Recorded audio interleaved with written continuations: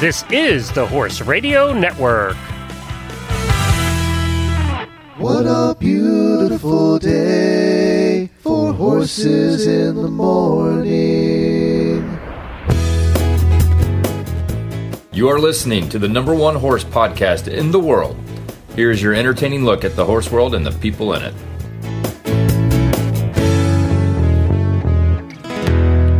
Good Tuesday morning, everybody. This is Coach Jen from Ocala, Florida. And I am Christy Landwehr from Aurora, Colorado. And you are listening to Horses in the Morning on the Horse Radio Network for this Tuesday, October 20th, 2020, episode 2543. This episode is brought to you by the Certified Horsemanship Association. Good morning, Horse World. Houston, we have a problem. Ability equals skill plus knowledge. I got a bad feeling about this. Here's a safety tip for you from the Certified Horsemanship Association. Missed it by that much. How can I change this to make it better the next time? Help you, I can. Yes. Time for Training Tuesday on Horses in the Morning with the Certified Horsemanship Association. And coming up on today's show, Michelle Bonds is going to join us from the Mustang Heritage Foundation, and she's going to discuss the trainer incentive program and other stuff. And then Dr. Bob Coleman comes back. He's a regular here on the CHA show, and he's going to be talking about how your local 4-H club can be a great resource for equestrians. And then CHA certified instructor Courtney Smith is going to be talking about teaching the boring yet important stuff in not so boring a way. Welcome back, Christy. Woo-hoo. Hi, Jen. How are you? Great. The third Tuesday of the month, Christy stops by and we talk about horse training, talk about riding instructors, how to be a great one, how to have great riding horses, all that good stuff.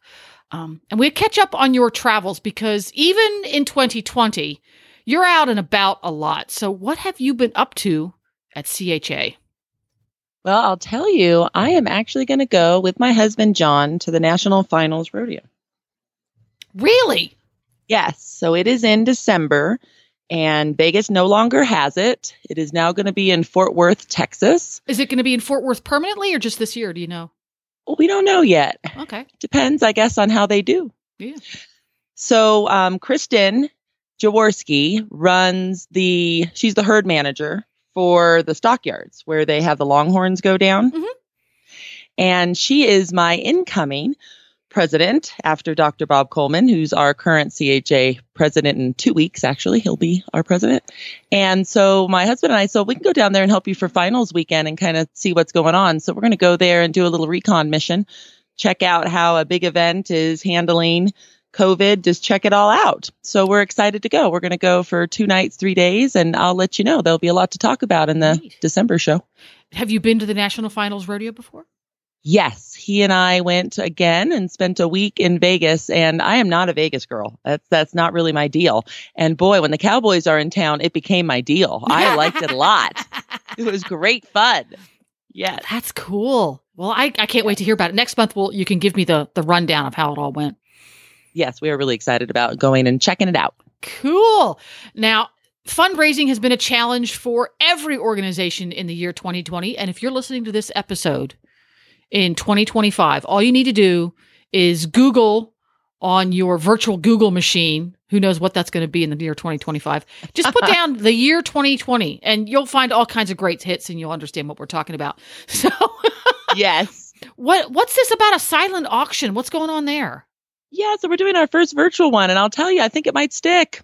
Really? I think we might continue to do them virtually. Yes. So easier to get donations, I think, because the donors think it's going to go further than just your reach of 300 people that come to your event. Good point. Because, many people are going to look at this auction. It's a very pretty auction. They get to put photos up of their item. They get to have a description that goes on and on and on. So the supplement guy was happy about that. He wanted his description to go on and on and on. So that was great. I mean, there's just a lot of really good stuff about the platform. And I highly recommend those of you that want to do a silent auction, yeah, give virtual a try. It's been okay. But then on the other end of the coin, I'm doing a virtual board meeting this week. Next week, I have a virtual annual meeting. Next week, I have a virtual award ceremony and a virtual conference. So talk to me after that, and I'll let you know how that's going to go. I'm pretty sure I want to get back to person for all that. Yes, there is, and we talk about this a lot, the horse industry, as well as probably most others, still work on relationships that happen person to person, eye to eye, sharing the same real room, not just virtual. So yeah, I'm going to be happy when we get back to being able to go to these meetings and the conferences and stuff like that. Yeah. I agree, because it was such a pleasure having you at ours, and I just want that connection again. But for those that are listening, we do have the virtual conference. It is going to be on October the 30th, and what's neat about it is it's never been cheaper. You don't have to fly, you don't have to pay for food, you don't have to pay for anything. See, that's the advantage, yeah. That is the advantage, and so it's not a bad price at all. It's $95 for the whole day for you that are listening, because you put HRN for Horse Radio Network in the priority code box, and you're going to get the CHA member discount. And that also includes the recording later that you can listen to as many times as you would like and share it with other people at your barn. And So we're very open to all that. Even if you're not available to virtually attend during the hours of the event, you can still get the recording by getting your virtual ticket. That's very smart. Yes. And that's a good thing, because we know that not everyone has that opportunity to be able to spend the whole day with us. Obviously, if you get on an airplane and commit, that's one thing. But if you don't do that and you're just kind of still have life around you going on, we know that you can maybe hop in for a little bit and have to hop out. Well, we want you to be able to hop in for the whole thing. So you can hop in for the whole thing anytime you want. So how does one find out about all this stuff? Where do I go online? Just go to cha.horse and click on International Conference button at the top, and it'll come up, and you can register there and put your priority code in, and you'll get the tentative schedule. I say tentative because, it is still a human world. Things can still go awry, Yes. but hopefully it's the schedule that's supposed to be. And we'll love to have you join us. So do I go to the same place for the silent auction? You do. You go to cha.horse and you'll click on, there's a donate button and it says silent auction, and you'll be able to go and check out the silent auction. You can find it on Facebook too, just CHA Instructors on Facebook, Twitter, YouTube. It's on all the places, Instagram, it's everywhere. Yeah. If you can manage to type out Certified Horsemanship Association, all the words and all the letters on your search bar, the links pop up. You guys have great SEO because you've been around since 1901. We've been around a little while, yes. So everybody can find you. It's not one of those organizations where you have to dig deep to get around to any social media or website links. So lots of things going on at the CHA as usual. You guys are always at the forefront of putting educational opportunities forward for equestrians who are teaching, equestrians who are training, equestrians who are learning. And that pretty much covers all equestrians, those three categories. That's correct. That's correct. So come join us. Yeah, there we go. So coming up, our first guest, Michelle Bonds with the Mustang Heritage Association. She's one of those equestrians who's in charge of teaching, I guess, because she's disseminating information about Mustangs and how to get a hold of one, how to take good care of one, all the opportunities to train one. So let's get her on the line. Great. And while you're calling, I'll go ahead and just do a quick bio on her. So the Mustang Heritage Foundation is a 501c3 not-for-profit dedicated to placing wild horses and burros into private care and homes through innovative programs and events. Some of the programs include the Extreme Mustang Makeover, the Trainer Incentive Program, and more. Working in partnership with the Bureau of Land Management, the Mustang Heritage Foundation has placed more than 15,000 Mustangs into private care since 2007. We're going to be speaking with Michelle Bonds today, who's their Director of Marketing, and she's going to be talking more about their Trainer Incentive Program. All right, she's ringing. Here comes Michelle. It's like The Price is Right. Come on down. That's right.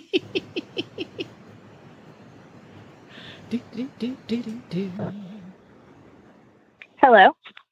Hi, Michelle. It's Christy and Jen from Horses in the Morning. Hi, how are you?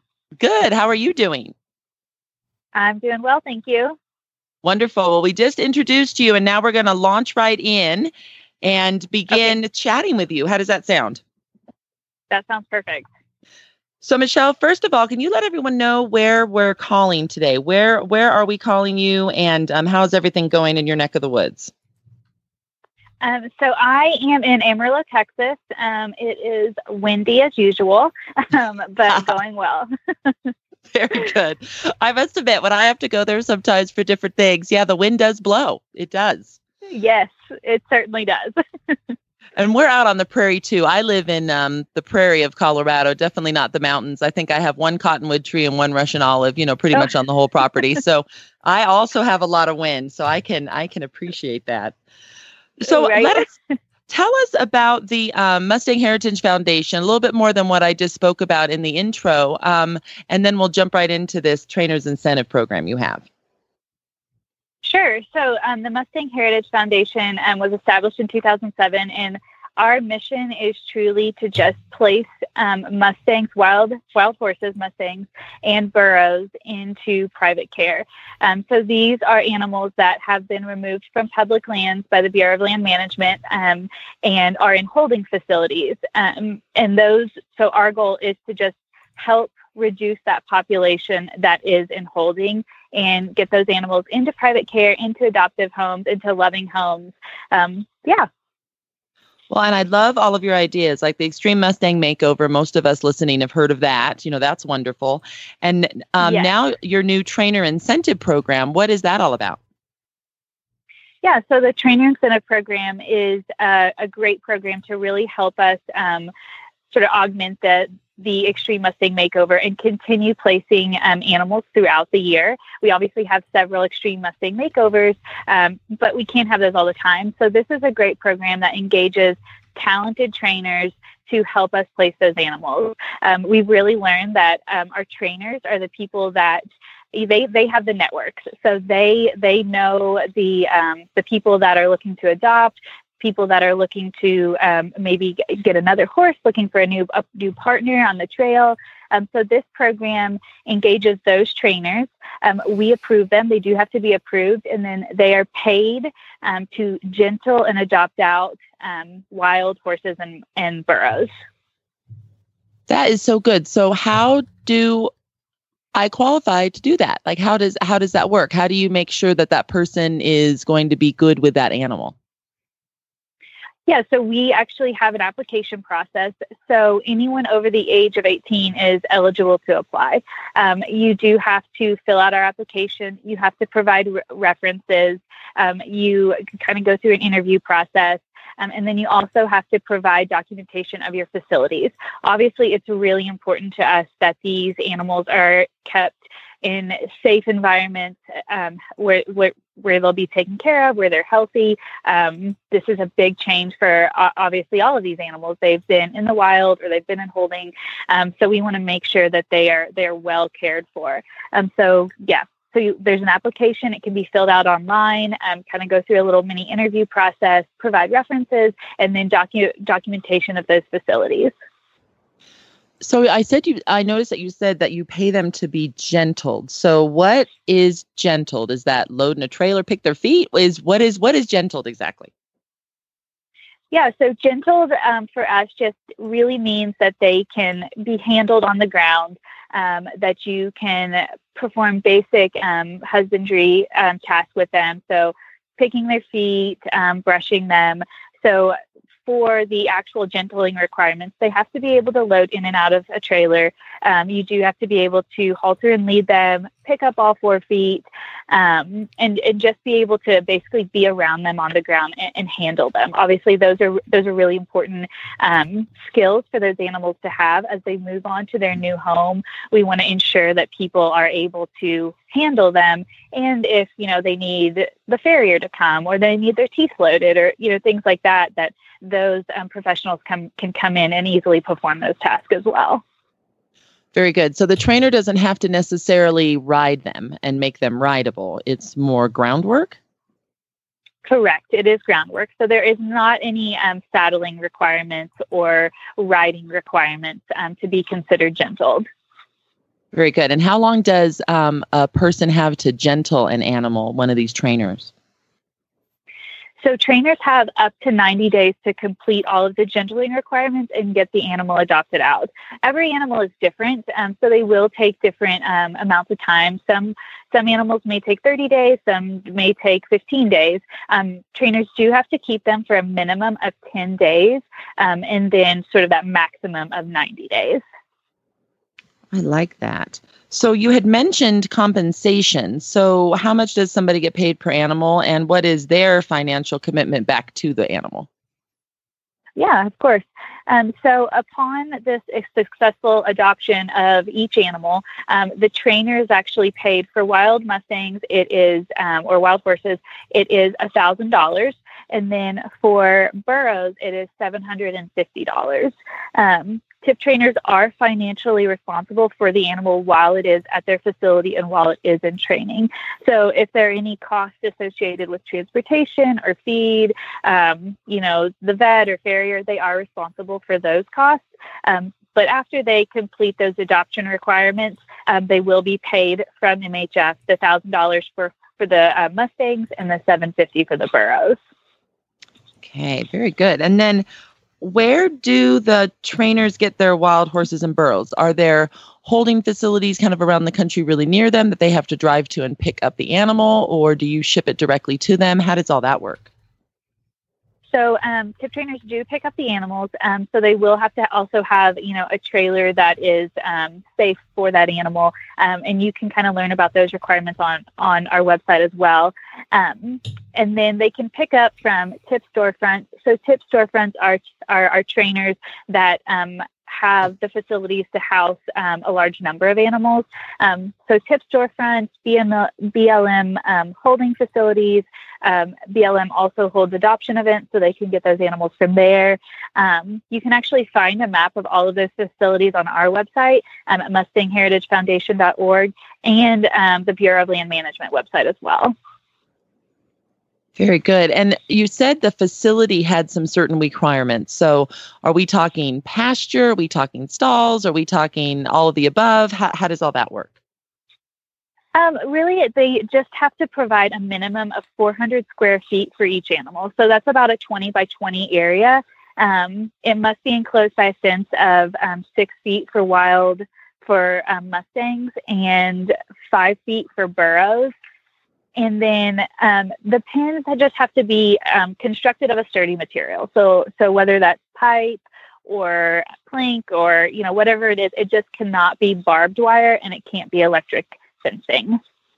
Yeah, they wouldn't understand. And then obviously the animals. No, they would not. So that would be definitely not good for those animals. Yes. And then they obviously, have to have access to water and things like that as well. And are you looking for people that have full-blown indoor arenas, outdoor arenas, round pens? What do you need as far as that goes? Nope. As long as you have, as long as you have a facility that you feel is safe to do the training in. A lot of our trainers do have round pens, but certainly we have around 430 trainers right now.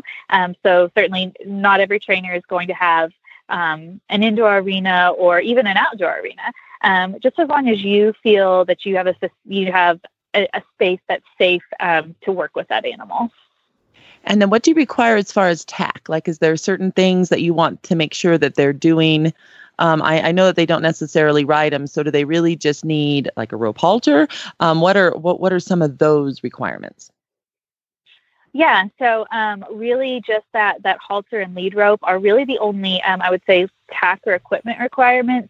It just depends on the trainer. Some trainers like to take them a little further and maybe they'll have them used to having a saddle pad on their back or, something like that. But that is certainly not a requirement. Really the only requirement is that halter and lead. I have a question, if you don't mind. Is there a required time frame that when a trainer gets a particular animal in that they have to have it suitably trained with these skills that it's available for adoption, or is that something that's a little more up to the trainer? Yeah, so that is that 90 days. That's sort of the requirement, the 90-day sort of maximum. So ideally, we'd like to see the animals gentled and adopted and into their new home within that 90 days. The trainers do have to keep them for a minimum of 10 days. It's really neat to see these animals. I've actually been out to a couple of tip trainers' facilities and to see these animals, and they're all so different. They're just very similar to domestic horses. They all have different personalities.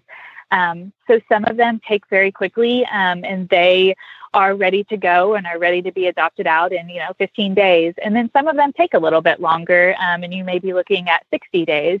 So yeah, sort of that 90 days is ideal to have them adopted out by, though. So when a trainer has a horse or a burro that he or she feels is ready to be adopted out, are there guidelines, stipulations, requirements on how they make that happen, how they present the animal to the public? Are they allowed to put it on? Are they allowed to advertise it any way they want? Do they have to say it's a tip horse or anything like that? Yeah, so they do. There is sort of an application process for adoption as well, and that's just a very simple process. Basically saying that you do have the facilities to house an animal, and then they are actually able to adopt those animals out any way that they can. So we see a lot of our trainers that have their own social media pages, sort of like business pages, that they put all of their animals on there.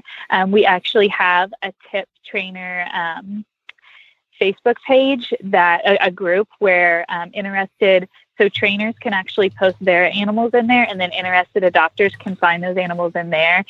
We see, trainers just sort of take the Mustangs or the burros to events and adopt them out that way. Really just like you would sell any other domestic horse as well. Any of those methods work just as well for our tip trainers. And Michelle, is there a minimum and a maximum number of horses that a tip trainer can have at one time? Yes, so that does depend on their facility. So once they turn in their application and turn in the details of their facilities and their property, they will be, we'll let them know that they're approved, and then we'll let them know how many horses they are approved to hold at one time. So typically it's between 1 and 4 horses or burros.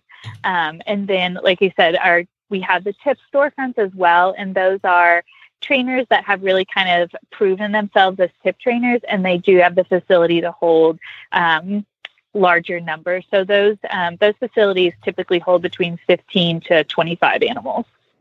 Great. What a really good program. I'm so excited that you guys are doing this program, and especially now when the Extreme Mustang Makeover is probably a little bit harder to run in certain areas of the country, depending on where you are. So that is just great. So how can folks find out more? Can you give us your social media and your website and things, Michelle? Yeah, so our website is MustangHeritageFoundation.org. You can obviously find us on Instagram, Facebook, under Mustang Heritage Foundation. And then also we have our Extreme Mustang Makeover pages as well. We do have an Extreme Mustang Makeover coming up November 11th through the 15th. It will be virtually, and we will be doing an online auction for those horses participating in that event. So you can find all of those details at MustangHeritageFoundation.org and ExtremeMustangMakeover.com. That is so great. I have a student right now, Michelle. She's been taking lessons with me since she was about 13, and she's graduating from college, and she owns an older horse, but he's getting up there. He's in his 20s now, and she was thinking that might be the time for her to go ahead and adopt. And, she's one of those very calm personality styles. I think she'd do great. So I'm going to let her know about your event on the 11th to 15th. That's great. Yes, the horses are available for viewing on our website right now, and there are some great horses. We have some fantastic trainers, so I would definitely encourage anybody that's interested to check those out. That is wonderful. Well, thanks so much for being on the show today. We really appreciate Mustang Heritage Foundation and all that you do, and I am so excited because I've known you for a while, and it's so much fun to reconnect with you in your new position. I love this. Yes, I love it too. Thank you so much for having us on. Thanks, Michelle. You have a good rest of your day. You too. Thanks. Bye, Michelle. Bye. Cool. I'm glad they're doing that. I know that the tip program, they basically got filled up. They ran out of places for money to do tip horses, and I'm glad it's back going like gangbusters again. It's a very popular program. Yeah, and exciting too. Yeah. All right. Chock-a-block full show today on the Certified Horsemanship Association monthly episode. And who's coming up next? So next, we have Dr. Bob Coleman. He grew up in Western Canada and has had a lifelong interest in horses. Dr. Bob earned his PhD at the University of Alberta with a focus in equine nutrition. Then he moved to the University of Kentucky as the equine extension specialist, where he teaches equine science and management. He is the chairman of the American Quarter Horse Foundation Research Committee and has served on the executive committee of the Kentucky Quarter Horse Association.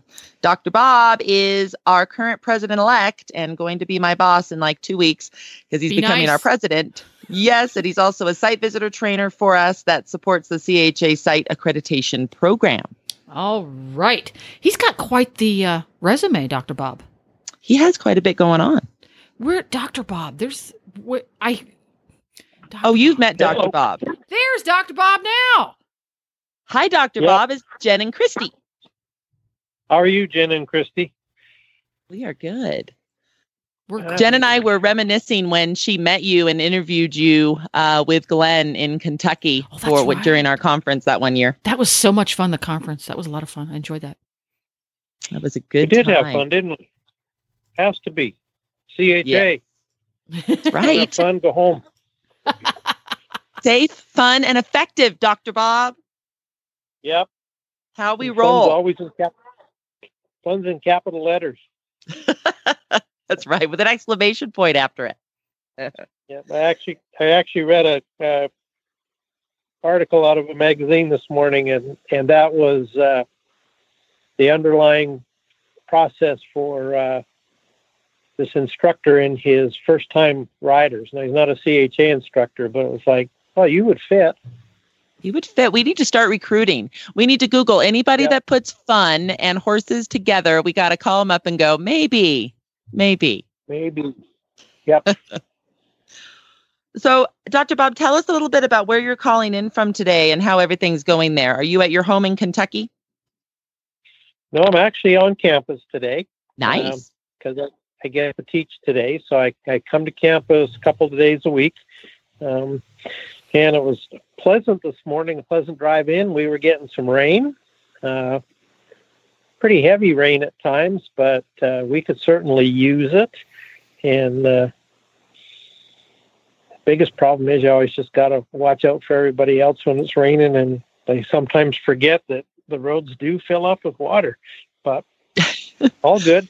Pretty quiet on campus because of all of the guidelines that everybody has to follow, but doing all right. Well, I wish that we could take some of that rain. We still have the fires going on, obviously here out west, and depending on which way the wind blows, depends on whether or not we smell the smoke that particular day. So it's been an adventure. So I'm hoping this is the first time in a long time that I've wanted winter to hurry up and get here, just because we need the moisture so much. Well, I think there's a lot of us that actually need to realize that, and I know we don't like it to snow or we don't like it to rain because it maybe inconveniences us, but at the end of the day, we need the moisture, regardless of where you live. So we'll have to hope. We want those hay prices to stay down, don't we, Dr. Bob? Oh, yeah. And when you start to see that those areas that rely on a lot of winter wheat pastures and going a little longer before they feed hay, they're talking about not having those pastures. So that is going to have a significant impact on hay prices. And hay is a mobile commodity. We tend to forget that, but we can put bales of hay on a truck and send it across the country if we need to. Very true. And done more often than not, I think, these days too. Very much so. Very much so. So Dr. Bob, Jen and I were talking before the show about just 4-H in general and how it's an interesting organization that you don't hear much from the national, right? It's all about the grassroots. And a lot of that takes place at extension offices around the country at land-grant institutions. Could you explain a little bit more about the 4-H structure and process? So, because it does vary from state to state, but yes, it's part of the land-grant mission. We do have the national 4-H that has some control. I don't know if that's the right word, but do have some things that we get to follow.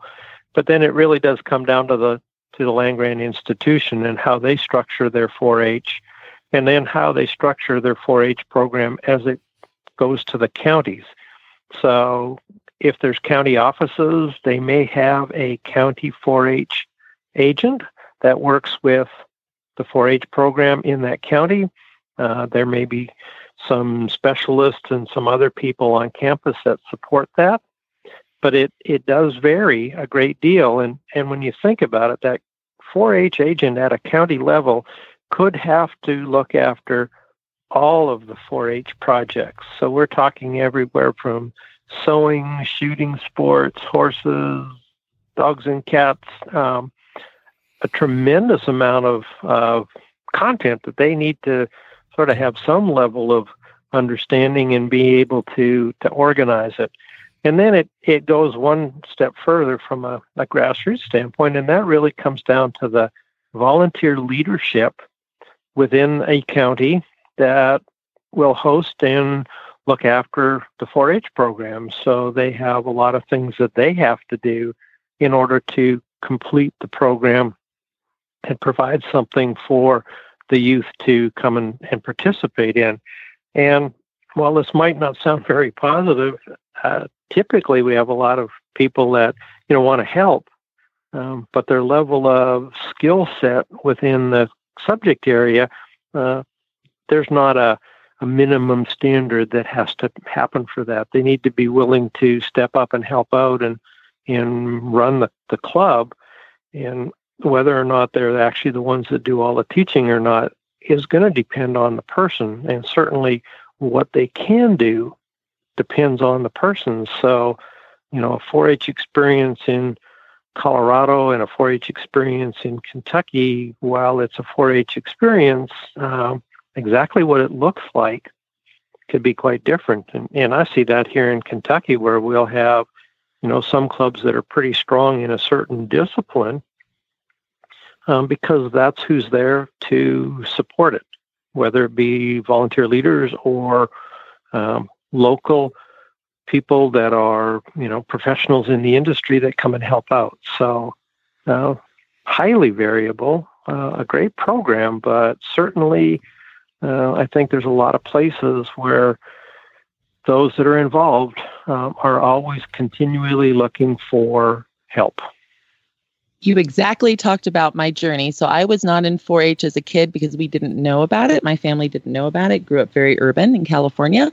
Came to Colorado, found out more about it, and then had 2 boys. And the 2 boys got very involved when they were just clover buds, which is under 8, and then got to start working with animals when they were 8. And we chose a club that's further from us than our local club because it had more leaders.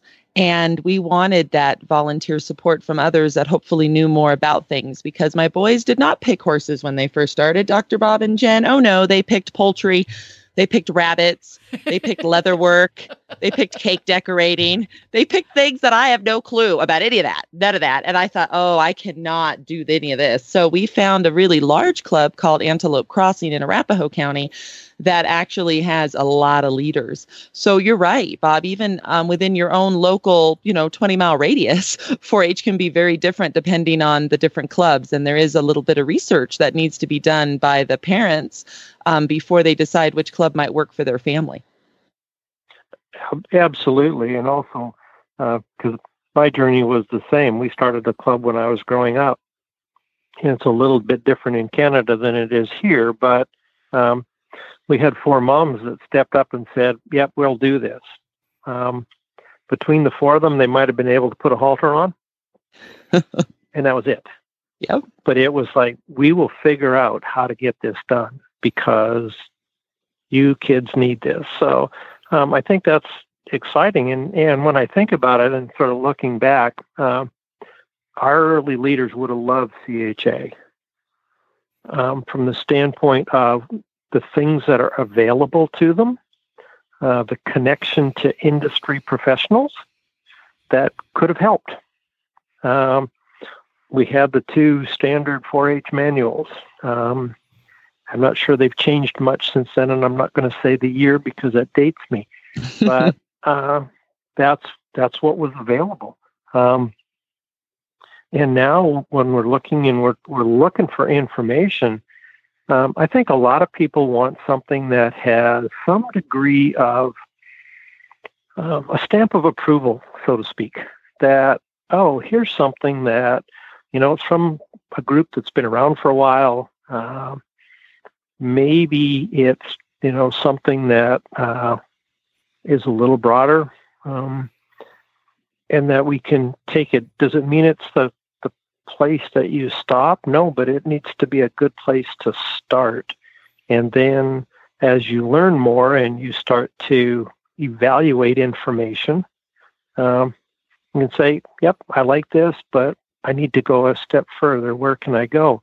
And again, having an organization that does identify people through certification, that certainly can be a help. And I think that as we move forward in the horse industry and new people join that are maybe don't have the background, don't come from a rural experience in growing up, they're looking for a little bit more. And certainly other areas of young people's lives do have certification attached to the instructors that teach them, whether it be soccer or baseball. We're looking for people that certainly have done it, but we also want people that know how to educate. And that becomes a big challenge. And certainly, there is a lot of material out there. Sometimes I think that you look at some of the manuals that are there, and, when you buy one, and there's one that I have in my office at home, it's a great source of information, but it's 2 4-inch binders. And when I look at it, because I think I need to look something up, it's like, oh, this is going to take longer than it should. But I use it because it does come with a little bit of a stamp of approval. But, most of the time, I use my CHA manuals. I use them in teaching at the University of Kentucky. Do I always use the information? Sort of, but generally it's that, oh, this is a good way to explain this. Or I will go on the website and watch some of the YouTube videos, and I think I know how to put a halter on. I think I know how to do a safety check. But I watch those to remind myself to do everything that I should do. And I think a lot of times that's, people are sort of look at things and say, well, who is the expert? Go and look at things, and oftentimes you can, look at something, say, well, I know how to do that. Good. Just see how somebody else does it. Maybe there is a better way to show and demonstrate what you know, because, there's a lot of people out there that they can train a horse, but can they train a person? It's not the same. There's some similarities, but it's not the same. And we need to understand some of that. And I think a lot of those people that want to help the 4-H program, one of the things that they need is readily available, succinct, quality information so that they can look at it, they can digest it, they can either take the video with them, they can use the link, however they want to do it. But it has to be something that's fairly accessible, because if my life is, and hopefully it's not a good example, but it's probably a bad example, is that we run out of time. There's only 24 hours in a day. We've got other things that we have to do. And while we're trying to do a really good job for whatever group we're working with, if there's a way that we could expedite that a little bit by having material that is available, I think that can certainly help. So, Dr. Bob, that brings up an interesting question. I'm sure extension agents probably have to have continuing ed because it's their job, but do leaders that are all volunteers in 4-H, do they have to have continuing ed? It depends on the program. Goes right back to the first question.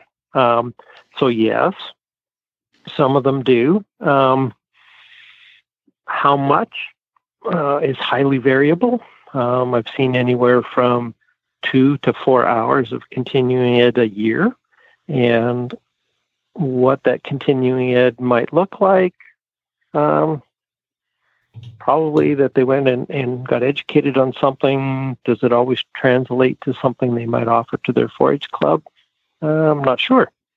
So I think that becomes an issue. And again, because they're volunteers, I know there are some programs here in Kentucky, the leaders are certified, but they're certified in dealing with the youth more than with content. Right. So background checks and things like that. Yeah. And how, got it. Okay. You know, and understanding, this Sally's a visual learner and Billy's a different kind of learner, and understanding some of those concepts, which is good. We all need to know that. But when it comes to the content part, it's hard to keep everybody up with that. And a lot of times it's, they're left on their own devices. But I think that when there's associations, and again, coming back to CHA, where there are webinars, where there are activities that are content loaded, no question about it, that they could go and do some of that. And I think that's probably something that from a CHA perspective, we might need to do a better job of letting the people across the country know this is what we're doing. And if you have people in 4-H programs, leaders that need this, here's where they can get it. And here's how we can help you help the people that are doing your programs. Sounds kind of simplistic, because it is. It's just connecting the dots. Dr. Bob, I just find that all very interesting, and I'll go ahead and just jump right in right now and start the marketing process. We do provide all 4-H leaders that can verify that they are involved in 4-H our CHA manuals at the CHA member price, which is quite a bit less than the non-member price. So yes, I agree. I think that there is so many resources out there, and thank you for mentioning how many are on our Certified Horsemanship Association website, and that's cha.horse for those that are listening that are into 4-H. Many, many videos, many, many webinars and other things that are free for you to use. Some obviously do cost some money, but a lot of info, not to mention just instructors and things near you that might be able to come in. And a lot of us volunteer our time. I have volunteered my time to work. I can't be a leader. That's a little bit too much to do with everything else going on, but I do volunteer. And right before our county fair, I do go and do some Western work with the Western riders, some English work with the English riders, some jumping work with the jumping riders, and I make it like a half-day thing. And it's always fun, and I just love doing it. So I think that there's a bunch of other probably professionals near you that would also help for those 4-H leaders that want something like that. We might not necessarily be able to become your full-blown leader, but we would certainly like to still help and come and do some free seminars and things every now and then.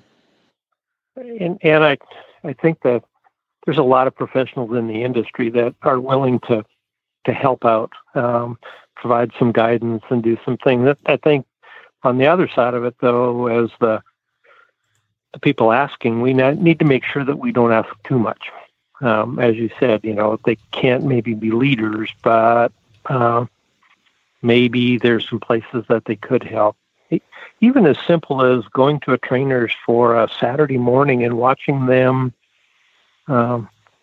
prepare a horse to lunge, having that conversation. I mean, I think there's so many things, but when you look at the videos that are up on the CHA website, there's just a tremendous amount of great information, But the thing I like about it the best is it's a really interesting way to see how to deliver the information. I know when I go to other conferences, I'm always certainly interested in the content of the speaker, but I'm also really interested in how they deliver it. What kind of examples did they use? What sort of nuances did they bring to the table that all of a sudden made that piece of information so easily understood? And I just think there's so many things that we can look at and make people aware of and go ahead and use it. And yes, I noticed that when I was on the website today, it told me that I have been on 3 times in the last 2 days, but that's because I've been getting ready for class. So I do go and look at things, and that's a good thing. Remind people. Yeah, it's we like a good that. thing. I mean, go look. Well, and for those that don't know much about 4-H, oh my goodness, I just want to kind of wrap up with, check it out. It is not just about the livestock. I am shocked at how many projects there are. It just goes on and on and on. There's filmmaking, there's leadership, there's ceramics, there's pottery, there's sewing. I mean, it just goes on and on and on. And it's phenomenal for young people. And, clover buds can start really young. And then, of course, you can't start working with animals till you're 8, but you can go all the way up until you're 18, 19 years old. And there's a lot of scholarships. I mean, my boys are in high school now, so I'm starting to think about the money for the college. So there's a lot of scholarships involved. They can learn about being our parliamentarian. Dr. Bob, you're our parliamentarian. And there's a lot of that type of work and running 4-H meetings. The kids run the meetings, the parents don't. And in a good club, right? That's how it works. And It's just phenomenal. So Dr. Bob, how can people find out more about 4-H in general, and how can they find out more about you? I don't know how they find out about me, because I don't have a very active web page on our College of Ag Animal Science. But if they just go to the College of Agriculture at the University of Kentucky and search through people, they can find me that way. But from a 4-H perspective, I would just Google 4-H and county contact where you live, or Google the state extension service and seek out 4-H. And most of the times it comes up pretty easily, and give them a call and find out what's available locally, because the projects are one thing. It's all the other things that they learn: how to speak, how to run a meeting, how to work together, how to problem solve. The list is absolutely phenomenal. The project's actually important, but it's generally used to do all those other things. So true. We learn how to do some things that, when are we going to need it? I don't know. Probably be a Tuesday, but they'll learn a lot of good stuff. Well, Dr. Bob, thank you so much for coming on today. We really appreciate it. And of course, I will be talking to you again very soon, because I know you will definitely be on our virtual conference. If you want to learn more about this topic and a lot more specifics, Dr. Bob will be doing a PowerPoint presentation next Friday during our virtual conference. So thanks again for being on today. Thank you. Thanks, Dr. Bob. You're welcome. Now I get to run to class. There you go. With my horse head attached to a slide projector stand. Awesome. So much fun. Yep. All right. See you Bye. guys. Bye. Very interesting that Dr. Bob mentioned how the presentation of any given bit of information has a lot to do with how it's taken in. You can take a really interesting subject and make it boring. But in the case of our next guest, you can take a really boring topic and make it interesting. Just the opposite. So Courtney Smith is going to be on next. She's from Tennessee. She holds a master's degree in equine education and coaching from Middle Tennessee State University. She is the owner of Need a Hand Horse Training, where she enjoys training horses, competing, teaching clinics, and coaching youth and adults from local to national levels. She coaches an Interscholastic Equestrian Association team and is involved in multiple organizations, such as the Tennessee State 4-H Horse Show Committee, and a board member for the Tennessee Stock Horse Association. Courtney is also a CHA certified instructor with us and one of our state reps. Hi, Courtney. Welcome to the show with Jen and I. Hello. So good to have you on today. What's going on in Tennessee right now? Oh, well, we're enjoying fall weather finally. So we're finally getting a break from some heat and humidity. So that's been a blessing for all of us horse people. So we're excited about that. And the fall colors are coming in, leaves are changing, and horse shows are happening. So we're doing pretty good. So you know what I think about with you? I reminisce to back in the good old days in February when I came out there to the Southern Equine Expo in Tennessee and got to see you in person. And then not even 2 weeks later, everything changed. Yes. Oh my goodness. Yes, it did. And if you would have told me then when we were hanging out at the CHA booth at that event that all of this would have happened, I would have said, you are crazy. And well, look at us go. Yep. Here we are now. Yes. So I love what the workshop you're going to do for us next Friday. And I love that we're going to tease it a little bit today because in your journey as an instructor and a trainer for this many years, I'm going to find it very interesting and what you deem to be the boring stuff and how you make it not so boring. So what do your students think the boring stuff is in learning about horses? Well, for the majority of our students, boring stuff is anytime we aren't riding in a lesson. So if they're not riding a horse, then it's boring. So one of the things that I have kind of come up with is that we've got to try to find a way to teach those important fundamentals and just horsemanship, from nutrition and parts of the horse and parts of the tack to help care for the horse in a fun and interesting and engaging way. So when they come for a lesson and it is a rainy day or thunderstorms, or, Tennessee has bipolar weather. So we could be 80 degrees one day and the next day it could be 30. We just never know.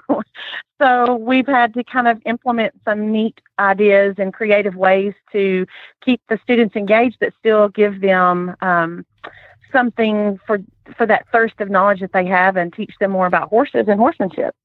Well, Courtney, I love that because so many people think, well, I can't be a riding instructor because I only have an outdoor arena and it rains a lot and it snows a lot and I won't make enough money, la, la, la. Stop that knowledge of thought right there because you have so much in your brain you can teach even if they're not riding. And this is a perfect example. And you should charge the same amount of money for if you're teaching something when they're not riding, right? And that's the key. It's overall horsemanship. And I just love that you teach that when you have the not so good weather days. Good for you. Yeah, absolutely. Absolutely. So give us some ideas of some of the stuff that you teach very specifically and how you teach it creatively so that the kids are engaged and a part of the journey. Yeah, absolutely. So just a couple of little things that we have kind of come up with, and it's really funny and interesting how some of these ideas present themselves. Sometimes it's those 3 o'clock in the morning looking at the ceiling going, what can I do now in my lesson program to keep it entertaining, especially with students that you've had for a long time. And they may be with a group that are taking in new information and learning new information or seeing it for the first time, but they've seen it multiple times. So trying to create some type of system or activities that are engaging for those who may already know some of the material, but that they can kind of step up and also incorporate some of that leadership roles and character building skills within that group of the lesson group that they're learning as well. So sometimes that can get challenging and creative, but there's all kinds of neat things and neat ways of doing that.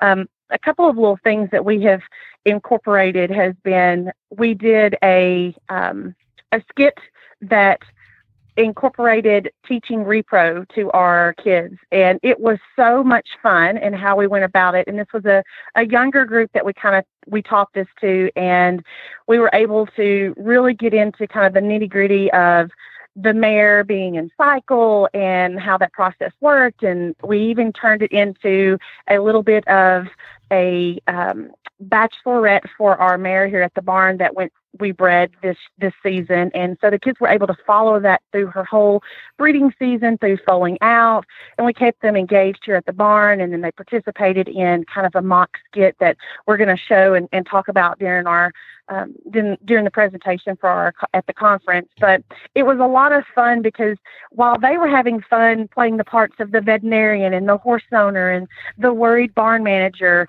they got to be able to put themselves in that role and think about about learn about what that process was about, and kind of able to throw in even some of the technical things for repro to help them grasp those concepts for the younger kids who really don't understand and may not be able to take in the terminology, but they understood the importance of it and how the processes work, and incorporating, knowledgeable personnel as far as their vet or their barn manager, or if they're a horse owner, and the selection process of finding the right stallion to match with their mare. So it was a lot of fun, and we had a great time. We even had T-shirts made, and it was a fun way to kind of incorporate learning more about just reproduction of the horse. And then we were able to turn that in for our older kids and get a little bit more specific with that, so that they understood it on a more in-depth and understand the reproduction system of the horse a little bit more as well. What a great idea. And how much fun to be able to do that. I know we had last year at conference, we always do our YouTube videos that we were just talking about with Dr. Bob for 4-Hers to be able to go on and see. And there's one up there that you guys are going to want to check out. And Courtney, this just reminded me of it. Susan Garside did one on the digestive tract of the horse. And she talked about the colon and the cecum and the intestines and how they're a mile long if you were to actually take them out of the horse and lay them down in a straight line. And she did it all with garden hoses. And it was so cool. She had a bunch of people holding up garden hoses and truly showing kind of that kind of concept. And it's all in the video. So everyone go to cha.horse and go check that one out, because that's pretty fun. And another thing where if you sat down and went, we're going to talk about reproduction of the horse today, they'd be like, seriously? We're going to talk about the digestive tract of the horse, seriously? But if you do stuff like that, so creative. Yes. I love it. It's awesome to be able to take those types of concepts that sometimes is hard for them. I teach primarily youth, so it's hard for some of these youth to understand that abstract idea of some of these more scientific things. And even something as simple as teaching, one of our activities we do when we teach nutrition is teaching them how to measure and weigh the horse, to be able to figure out how much feed they need to feed for that horse. And so one of the concepts that we have done as well is taking those kids and putting as many, we do this at camp because we have enough kids to be able to do it generally, but we take all those kids and we stand them up together and we're like, okay, we weigh each kid and we figure this horse is, 950 pounds. And then we take the weight of each child and we add it together, and they get to add all that together and they get in a big cluster and they figure out, oh, wow, this is how much a horse weighs, because they see, maybe 20 kids standing there in one group, and it takes that many of them to be able to have the horse's weight.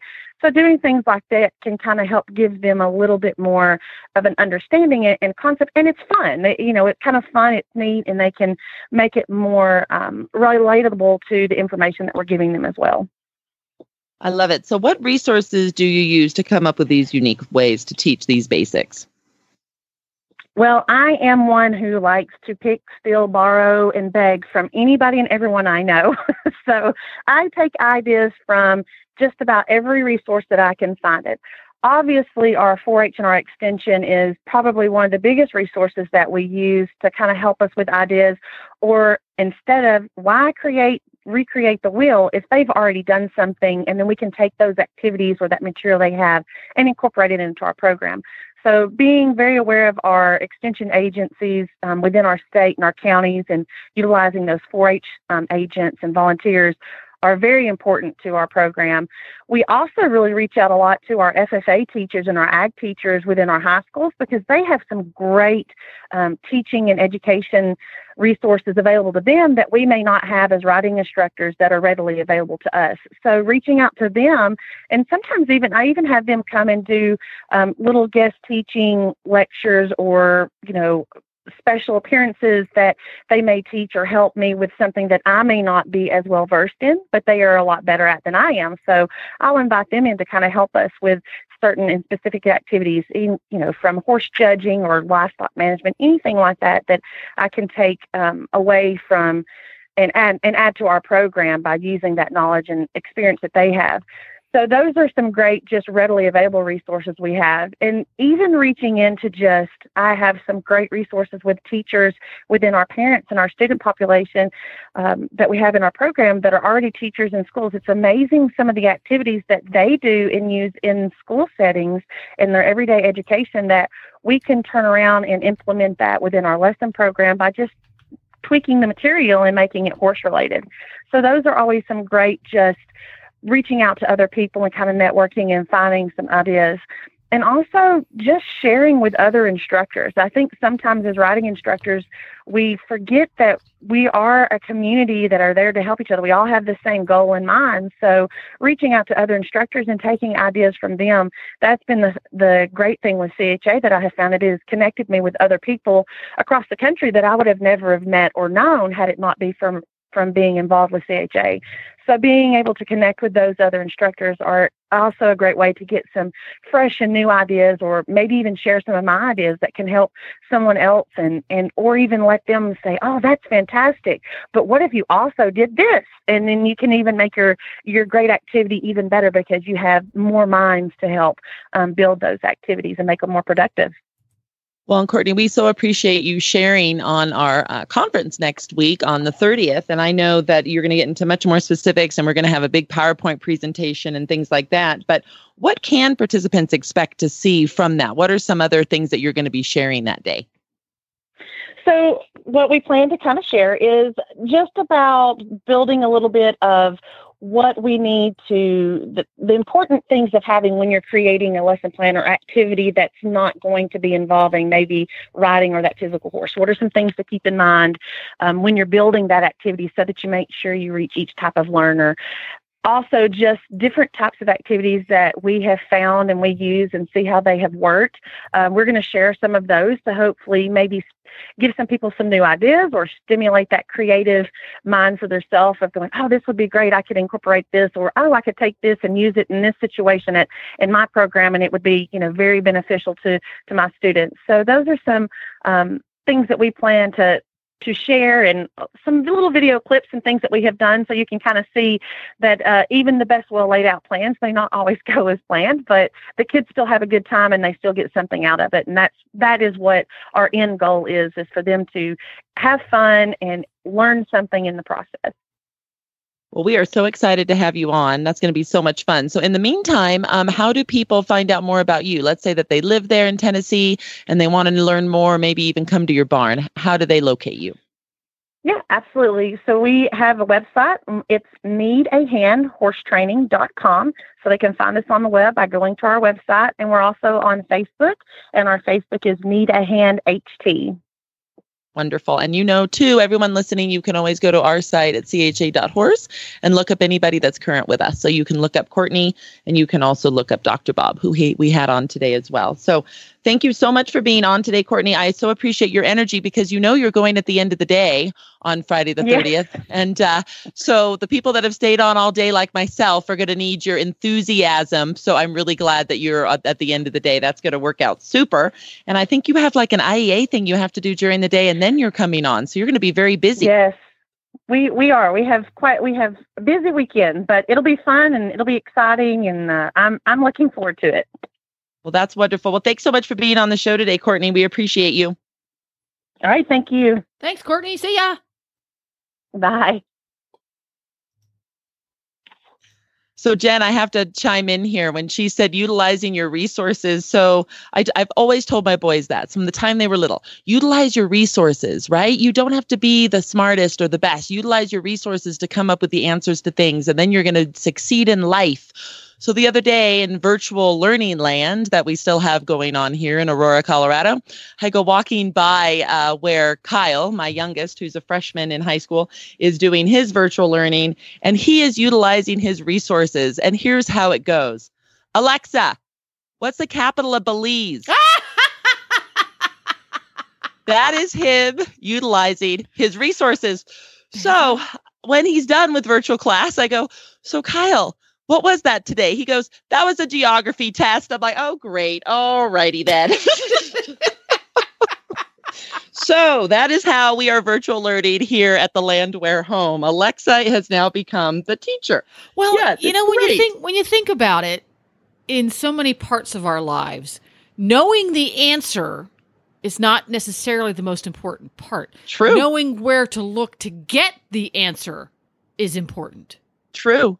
I would 100% agree with you. So I just smiled at it because he was like, am I in trouble? I go, oh no, you're utilizing your resources. And he laughed and I laughed and we had a good time. That's right. You know, if in certain parts of your life, knowing the capital of Belize might be important, but for someone who is in high school, learning about capitals of different places is knowing that Belize is what Belize's capital is important. For example, knowing what a horse's normal temperature is probably something anybody who takes care of or owns horses should know right off the top of their head. Right? True. Knowing what the name of all of the bones inside the horse's hoof are for your average horse owner or horse caregiver, probably not something he needs to know off the top of his head. But knowing enough about animal horse anatomy to be able to go and find the answer either from a human being or a book or the internet, that's important. Right? Yes. You have to know enough to be able to ask a good question. I agree 100%. Right? There you go. So you learn to utilize resources, understand how resources work. And understand that you need to know the source from which it came. Yes, exactly. Understand how to vet out a resource. Correct. And especially in the day and age of the internet, I think that people using the internet now, because it's always been around, like my children, are learning that pretty quickly. Like if you want to find out if salt is good for you, the Salt Association of America is probably going to go ahead and tell you to use maybe a little bit more in your recipes than you really need. For example. Right? So yes, so those whole learning your source sites is very key. Should I call the vet when my horse is looking a little bit weird? Is not the place, is Facebook the place to go for that answer? Right, probably not. Definitely not those Facebook group pages that will tell you their opinions to nauseam. Probably not those either. Now, if you go to AAEP's Facebook page, the American Association of Equine Practitioners' actual Facebook group page, then perhaps. Perhaps. Yes. Yeah. There we go. Well, this, once again, has been a great and fun and fascinating deep dive into how we learn about horses, why we learn about horses, who learns about horses, etc. Once again, where can people find out more about the Certified Horsemanship Association and all the many great things it does? Yes, please go to cha.horse. We're not a .com or a .org anymore. We're just a .horse. So cha.horse. And when you get there, go ahead and check out our silent auction. It runs till November 2nd. Great items to bid on. Go ahead and check out our international conference. If you want to come, just put HRN in the priority code box to get the discount. And then check out all the things Dr. Bob was talking about in regards to our videos and webinars and things. They're all there for you. There we go. And to follow along with Horses in the Morning, you can follow Horses in the Morning on Facebook. Just type in their Horses in the Morning. You can go to the website and see all the episodes, all 10 years worth, horsesinthemorning.com. You can follow us on Twitter. Our handle there is Horse Radio.